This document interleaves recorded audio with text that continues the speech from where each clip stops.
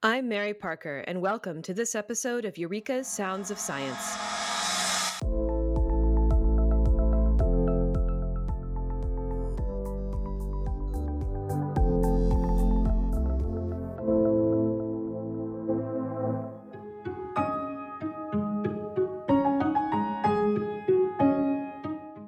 Organizations like the Centers for Disease Control and the World Health Organization are getting serious about combating antibiotic resistance. We all know by now that the overuse of antibiotics has led to the evolution of superbugs that can't be treated with typical medicine. Through a series of global and local programs working under the name One Health, many governments are looking to fight this trend in many ways, including reducing or totally eliminating antibiotic use in animals. Unfortunately, animals still get sick. Joining me today is Natasha Ortega, Director of Laboratory Operations at Charles Rivers Avian Site in Connecticut. She is adept at finding new ways to protect her birds from common infections and diseases without using antibiotics. She was the second ever guest on Sounds of Science, and I'm glad to have her back. Welcome, Natasha. Hi, thank you. Thank you for inviting me. Yeah, thanks for coming. So I'd like to start by getting your impression of the One Health initiative, especially how it relates to your area of expertise, chickens. So I think the One Health initiative is a great initiative. It's a global one where it looks at not only people's health, but also the animal health and the health of the environment and how they're all interconnected. Mm-hmm. Like, for example, take antibiotic resistance bacteria. This topic is heavily looked at under the One Health, and that being it's really looking at the usage of antibiotics and specifically looking at the use of it in livestock and how it turned out during investigation that there's a significant amount that's being used. And it's being used not only to treat the animals, but also in some places maybe used as a growth promoter, which has been banned over in the EU. But other countries may be using it for that purpose. And so they do administer antibiotics as well to kind of prevent diseases. And so how it relates to chickens is chickens are bred to be fast growing, at least here in the US, due to consumer demand for a more natural chicken. They have been switching away from using antibiotics and going towards more antibiotic free or no antibiotics ever in their labels. And so they raise these birds without any antibiotics. And the whole purpose is to control the amount of antibiotics used. So if an animal is sick, you do apply the antibiotics, and they don't fall under antibiotic free anymore. They would fall under a different category.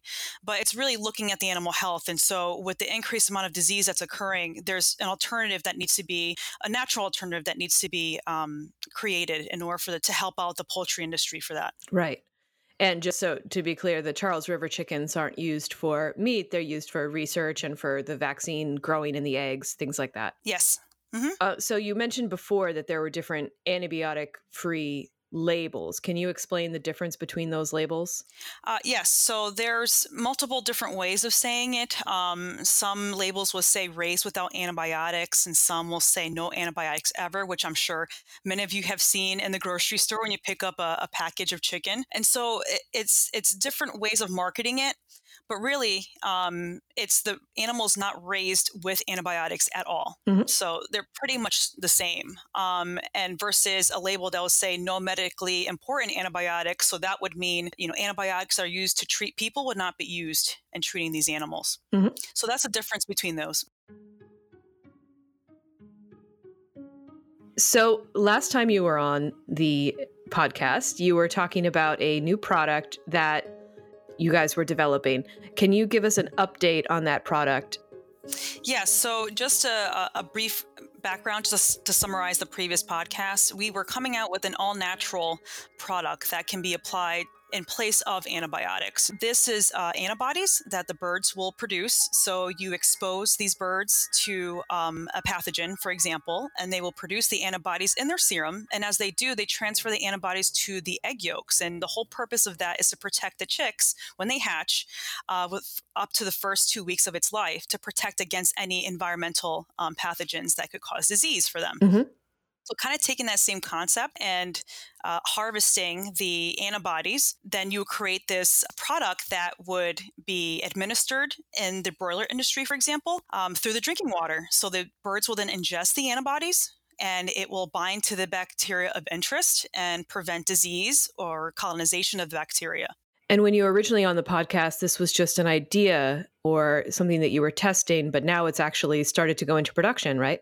Yes, so we went through a few R&D studies and we had some great promising results. We are focusing on one disease in particular, necrotic enteritis. And so with the results that we've seen, and we are pursuing USDA licensure for this product. So it would be a first one for us to go through that market.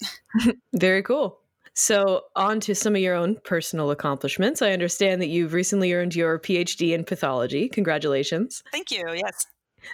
Can you tell us about the research that you did for your dissertation? Yes, my PhD work was in chicken parvovirus. So, chicken parvovirus is not too well known. It was discovered in the 1980s and it kind of went a little dormant for a while until it started creeping up because it causes viral enteritis. It's a similar virus to I know that dogs often get parvo, and I think there's a vaccine for that, right? Similar virus? Yes, similar. Yes, similar to that. There's a difference though as well, and I apologize. It's viral enteric disease in broilers that it causes, but the difference is this virus does not cause high mortality, like for example the canine parvovirus does. hmm But what it does is that it has been implicated along with other pathogens to cause runting stunting syndrome, which they abbreviate as RSS. And so what the name indicates is the broilers will become stunted compared to their hatchmates. So when you look at an image, a severe case of RSS, you'll see one bird will look like a chick, for example, while the other chicken will look like really meaty, like market weight type bird. So what happens is over time, as you place more birds in the house, you'll start seeing an increase in stunted growth for these birds. And for parvovirus, it's not as easy as some other vaccines where you can grow it in cell culture to produce the vaccine, or you could grow it in eggs. It actually requires a live bird. It replicates in the intestines of a live bird. So that's when I thought of what is there a way that we can produce a vaccine or create one, I should say, using a different method. And so I used a Pichia pastoris expression system to express the structural proteins. There was previous publications that showed chicken parvovirus using an expression system like baculovirus, for example, looking at the structural protein hmm of VP2. My research focused on the VP1 gene itself, which codes for all the structural proteins. And so I then took this and put it into a Pichia pastoris system, which is a yeast expression system, was able to produce a structural protein successfully.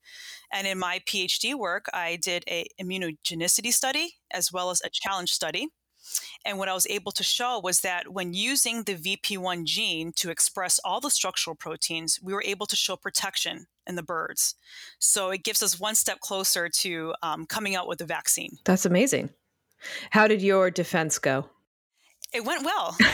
So I tend to speak fast when I'm really passionate about something. So I went through that oral defense pretty quickly. But I think it went very well. And the important thing is that I was able to come in from industry. So I worked full time at Charles River Laboratories while obtaining my PhD part time. And so I brought industry knowledge to them. So they were able to see both sides of it, not only just academia, but industry. Right, yeah. That to them was very impressive. Oh, yeah, that's incredibly valuable. I understand you want to develop a vaccine based on your research. So, what would go into making your vaccine available on the market? Like, what does it take to go from research proven to selling it?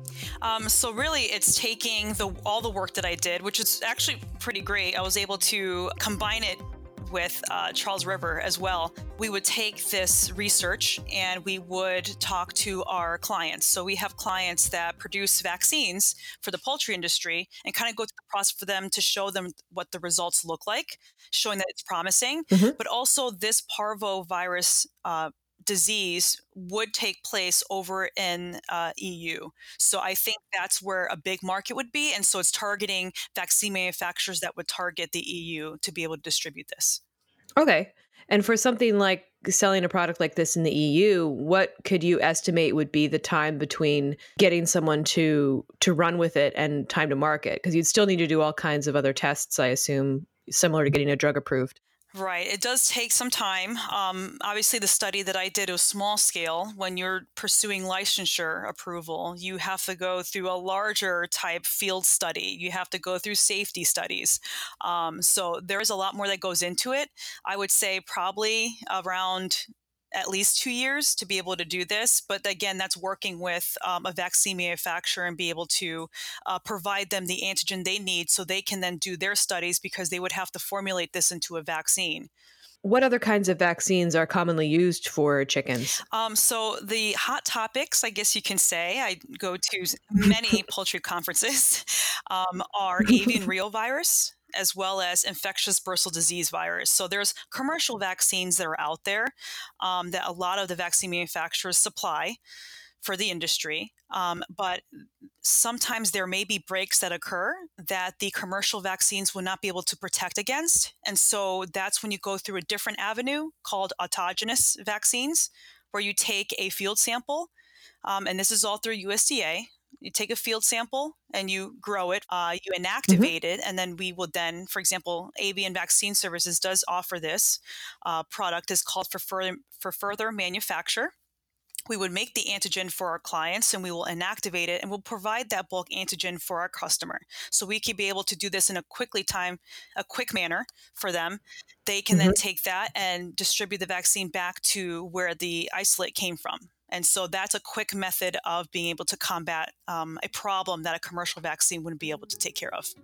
Right.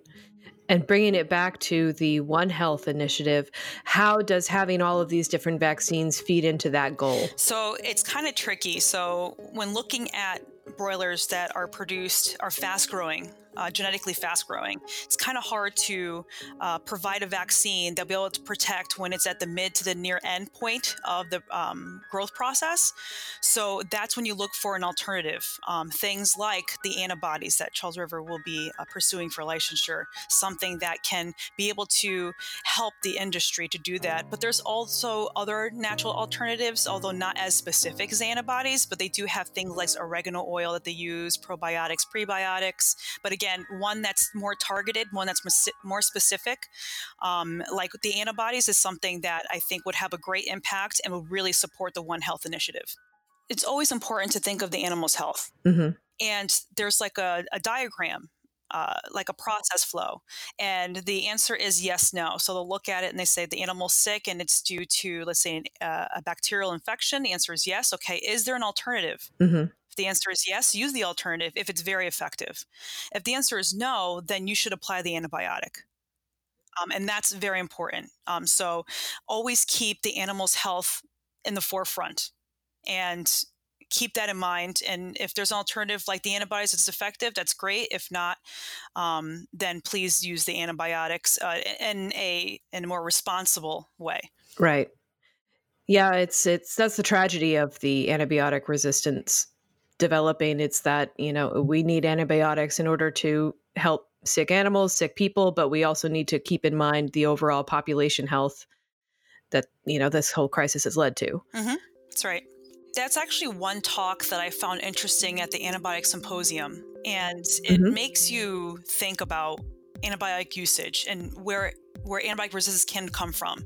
And so one of the talks, and this was a few years ago, but it's stuck in my mind, was everyone was talking about the amount of antibiotic used in livestock and look at the livestock and look how much is being used. But has anyone really looked at companion animals and looking at how does it get from an antibiotic resistant bacteria to get from an animal to a person? Has anyone ever looked at your dog, for example, and how veterinarians apply antibiotics to your animal? Is there something that needs to be some type of training or classes to kind of know what is viral versus what is antibacterial and to not just administer antibiotics because my animal is acting differently today? And so that was something that was through a talk that I found very interesting. At the end of her presentation, she had a picture of a woman sleeping with her dog, and the dog was nose to nose with the person in the bed.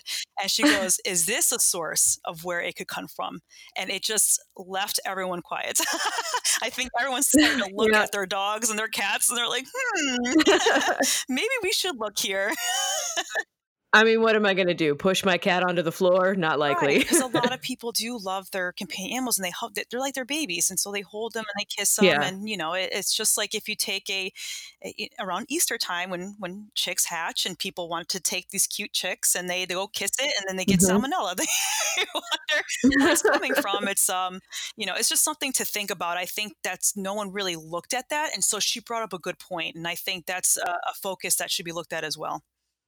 Yeah, and I think that absolutely feeds back into the idea of One Health, where you can't just think of it in terms of giving antibiotics to patients or to livestock. It's got to be everything. Everything in the environment has an impact. It does.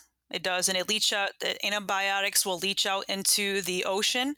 And they found antibiotic resistance in mammalian aquatic animals. Oh, wow. Yeah, it's been isolated everywhere. So even in the ocean. So it's definitely going around like it relates to the environmental health. So it's very important that we have a control on this. Definitely something to keep in Yeah, mind. Yeah. for sure.